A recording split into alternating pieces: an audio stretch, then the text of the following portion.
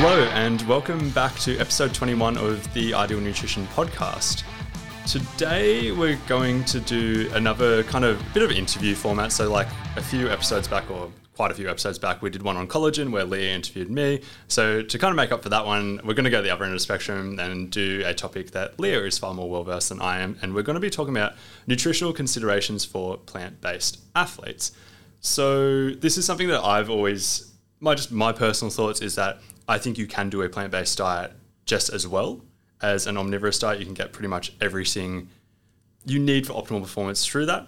But there are challenges associated with that, particularly under very specific circumstances. So we'll kind of talk through those kind of things today, really. So starting off with like, what are some of those common challenges that plant-based athletes face?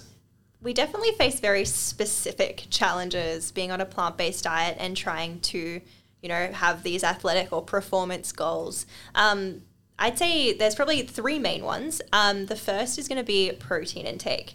So whilst a lot of vegans are like, you don't have to worry about protein intake, like we'll get enough. I think that's true for the general population. I think, it's easy to meet kind of like your protein requirements for general health and well-being on a vegan diet. But when we're thinking about the protein requirements for athletes and how big they are, it can be a lot more difficult to meet those on a plant-based diet.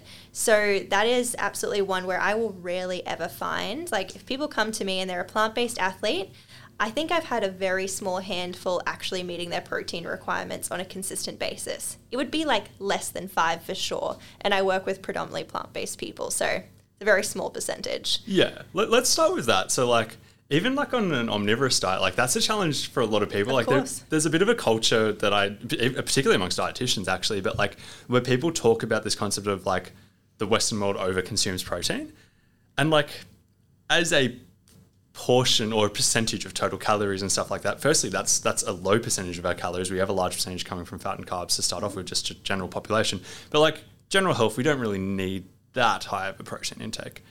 But when we're talking athletes, it does get higher. And even like amongst powerlifters and stuff like that, I see like it's still something that needs to be focused on to make sure you're reaching those targets.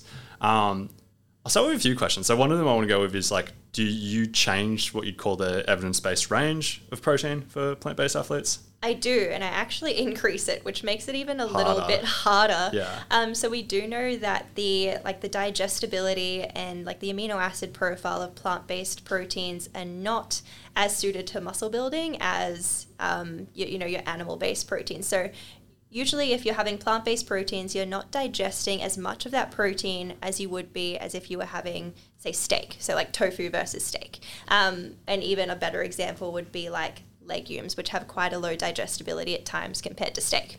So I say that generally you need at least kind of 10 to 20% more protein on a vegan diet than a non-vegan diet. So from the perspective of even like working with all my plant-based powerlifters and people in the strength space, I want them to have at least 2 grams of protein per kilo body weight at a minimum. Yeah. Where if I'm working with someone who's not plant-based, maybe we have a little bit more leeway in going like 1.8. But yeah, we definitely need more in a vegan diet. Yeah. So like, what I see that being a lot easier when you're on higher calories. So like one of the biggest challenges, this doesn't cover all plant-based sources, but it's like most plant-based sources will have more carbs or fat than protein.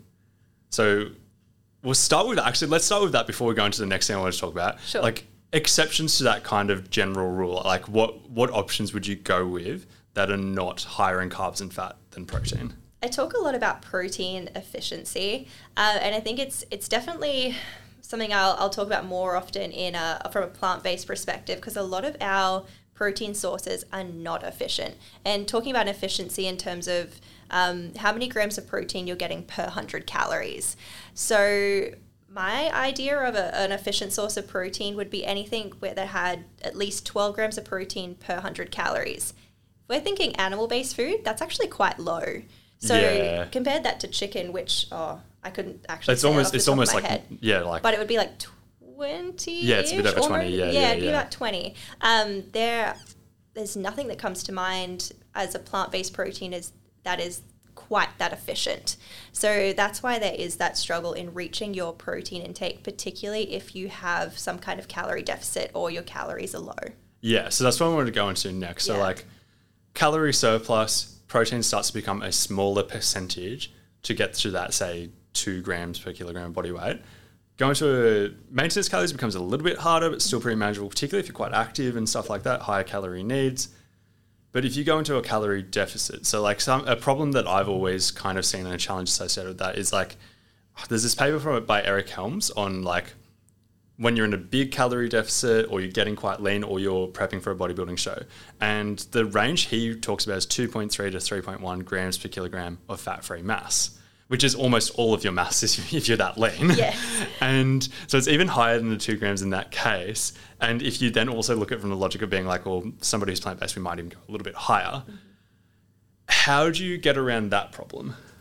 It's a very difficult question, because I think sometimes you just have to go, okay, in this particular scenario, a plant-based diet is not going to be, that's not going to be feasible to get like say 3 grams of protein per kilo of fat-free mass.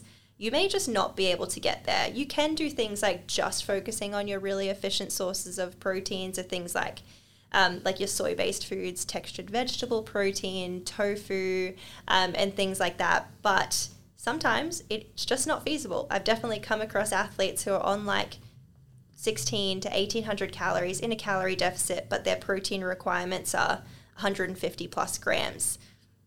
That doesn't always work out on a plant-based diet, so you kind of just have to take the loss sometimes. I'd say it's pretty rare that I do that, like I undercut protein. Yeah. But it happens sometimes, for sure. Yeah, and like that's also, like, honestly, that is how I work with a lot of my clients. If they're doing that, like, even though I'm like, well, theoretically protein needs should be a little bit higher, maybe could be a little bit higher, I do undercut it sometimes in those circumstances, because it's just like, it's quite unrealistic. The way around that I see some athletes using is just a ton of protein powder. Yes, which I do not recommend on a plant-based diet. I mean, I don't recommend it in general. Like, you can use it, but I usually say, like, max protein powder that I want someone using is like 2 scoops a day, or like 60 grams. I think if more of your protein is coming from protein powder than whole foods, and you're really missing out on your micronutrients, and that's when you have high risk of iron deficiency and all of those other things that are in our protein foods. And like particularly while calorie restricted, and it's calorie restricted, and as a vegan, where you have higher needs of some of those minerals as well. Yeah, so that is a hard one, because I do see people do it, but that is something that really... is a challenge. Lower calories, harder to get stuff in. Yeah, interesting. And it kind of sucks too, having a lot of protein powder and not a lot of whole foods. So it's just never a fun time. Yeah. And we've spoken about this a few times, but like in case this is the first time somebody listens to this podcast, if you're looking for a plant-based protein powder, what would you be looking for? So I usually recommend 2 options. The first, and is like my gold standard option, is going to be your soy protein isolate, because we know like the anabolic effect of soy protein isolate is very similar to whey. Mm-hmm. So because it's so close, it's a good win for us to kind of go for the soy protein isolate. But some people have reservations around having too much soy, and the research around that is vast. So we won't go into that rabbit hole, but for some people it's easier to go, let's just go another option. And in which case I'd go like a pea and rice protein blend. So we know that protein from legumes and protein from grains are complementary in their amino acid profile. So whilst just having pea or just having like a brown rice protein wouldn't be a very complete amino acid profile, together they make a somewhat complete, almost, amino acid profile. Yeah, cool. Okay, so I do actually want to touch on the soy aspect. So like, I know like, so like for everyone listening, like right now Leah is writing a blog post on soy and how that affects things, and it is a deep rabbit hole. Yeah. What I actually want just from you right now though is like brief thoughts, like how much soy is okay for somebody striving to optimize athletic performance in general, and even just maybe touch on the health aspect as well. Yeah, so we do know, like based on the research that I've come across and the systematic reviews out there, that there is no one huge issue with having a lot of soy in your diet. Like, it's not like, oh, soy definitely causes feminization effects in men. Like, we don't have research to say that, or that it even really changes estrogen levels in men. And there is research to say that the phytoestrogen in soy is protective against a few things. There's things like breast cancer in women, prostate cancer in men, potentially. Evidence is kind of murky still. The only time I suppose I am mindful of having too much soy is if a woman is looking at you getting pregnant in terms of fertility. So from what I can understand, having soy in your diet does seem to improve rates of fertility to a certain point. And then when you get to really, really high intakes of the phytoestrogens in soy, it can potentially start to have the opposite effect and reduce fertility. So again, we don't have hard evidence on that or exactly how much soy that is, but there was one systematic review that said that having over 100 milligrams of soy isoflavones is probably not recommended if you're trying to get pregnant. And that would be equal to like 4 to 5 serves of soy in a day. Yeah, cool. Awesome. And like something that I've heard, and I haven't looked into this one too closely, but like my understanding is like the estrogen in men kind of thing stems from like a case study. And there's obviously heaps of research on this, but like it stems from a case study where somebody had like 3 liters of soy milk per day for a long period of time. Yeah, in Men's Health magazine. It was like in 2009 and it just went off like wildfire. Yeah. But yeah, this guy was having 3 liters of soy a day, and it was a case study, and it was allegedly like due to the soy intake, but yeah, it's a bit misleading, I think. Yeah. And even if that was something that kind of translates to like practicality, if it was done in a larger sample size, in control setting, all those kind of things, it still kind of comes back to one of the things you said where it's like low to moderate intake's probably fine from what I understand. It's probably even good for us. Yeah. If anything, it's just, there might be a level where it's no longer good for us and starts going in the other direction. But I would say, looking at the research, that amount of soy is quite high. Like you'd have to have a lot, and you'd have to start displacing other foods. Yeah, for sure. Yeah, and like the only reason I kind of wanted that is that example of people who like go really deep into one thing, like the protein powder thing is an example where it's like doing one thing like that and just having heaps of that as a way to get their protein in could potentially lead to that kind of thing where you're like, 3 liters of soy milk per day. Like, yeah, you could get up to that level. Yeah.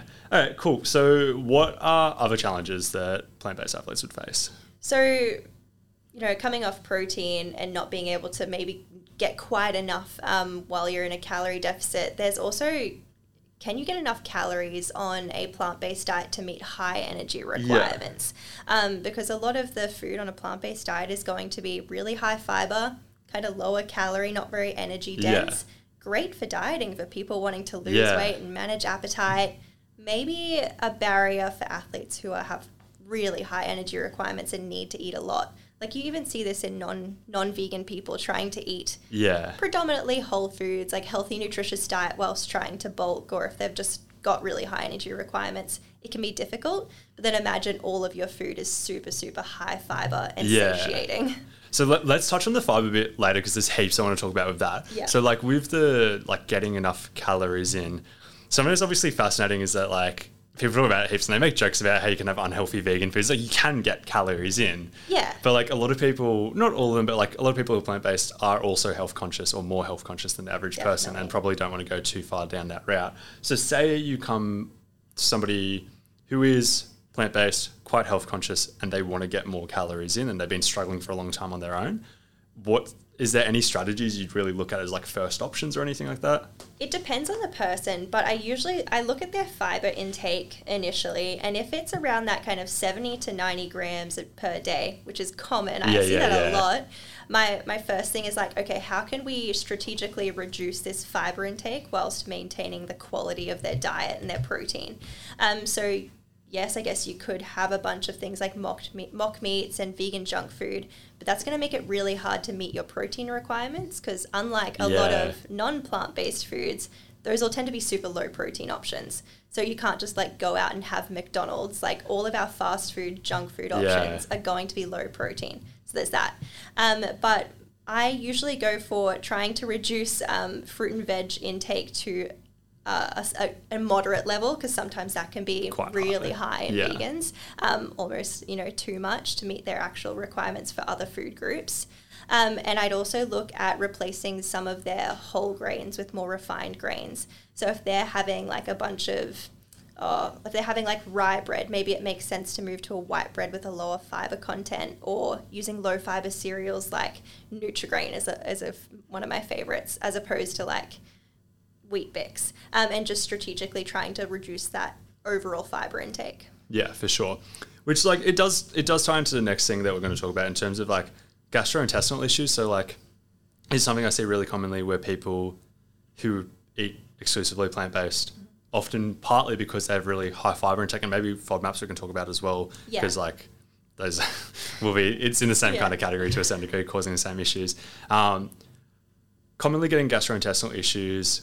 What's your way around that with plant-based athletes? Even like to the point where like, because that could affect performance too. Like this is not just quality of life, it can affect performance. So how would you work around that? Once again, it kind of goes back to the fiber intake. Like in strategically reducing that fiber intake to a more manageable level, so say 40 to 50 grams as opposed to 60 to 90 grams per day, I often always see an immediate reduction in symptoms. Like it's a no-brainer. We could also do things like moving to more liquid calories, a bit easier to digest and get more food volume in an easy way. And that sometimes helps, and really focusing on chewing very fibrous foods well. But nothing moves the needle more than just reducing fiber intake. Yeah. And going to FODMAPs as well, because you've mentioned in the past it's a bit of a struggle to do that one. And I can see why it would be a struggle. It's not quite as bad as I hear people going like keto vegan. Like that's very, very restricted. But like FODMAPs on a plant-based diet would be a struggle. Yeah. Do you still manipulate stuff with that? Like do you still play around with FODMAP stuff? If the fiber stuff doesn't alleviate enough of the symptoms, I'll go into the FODMAP stuff a little bit more and just start replacing some of their daily food items with a low FODMAP option, and start taking out really, really high FODMAP options. And that sometimes helps, but still, like if you have really high food intake from high energy requirements and it's all plant-based food, and we know that all plant-based food has some level of FODMAPs in it, you are going to be eating a lot of FODMAPs in general. So if you have IBS, that can be a real challenge. Yeah. But sometimes manipulating those things just a little bit helps enough. Yeah, cool. And then the last thing I was kind of thinking about as well is that, like, it's something that I overlook very often because I want to go to more advanced stuff, but like little things like chewing slower and stuff like that, like particularly like legumes and stuff like that. That would be a thing. Is there any other easy wins? Is there anything you got to say about that? I don't know. In practice, the only thing that has really moved the needle is reducing fiber intake. Like I've tried a number of things, like playing with FODMAPs, probiotics, chewing foods really well, moving to, I guess, more things like tofu instead of like whole soybeans that are like more fibrous. But yeah, nothing's going to improve it more than just bring down that fiber intake in total. Yeah, cool. Is there anything else you can think of, any other challenges, any other easy wins that you see as common for vegan athletes or plant-based athletes? I think the biggest things I would always suggest to plant-based athletes is, use really efficient sources of protein.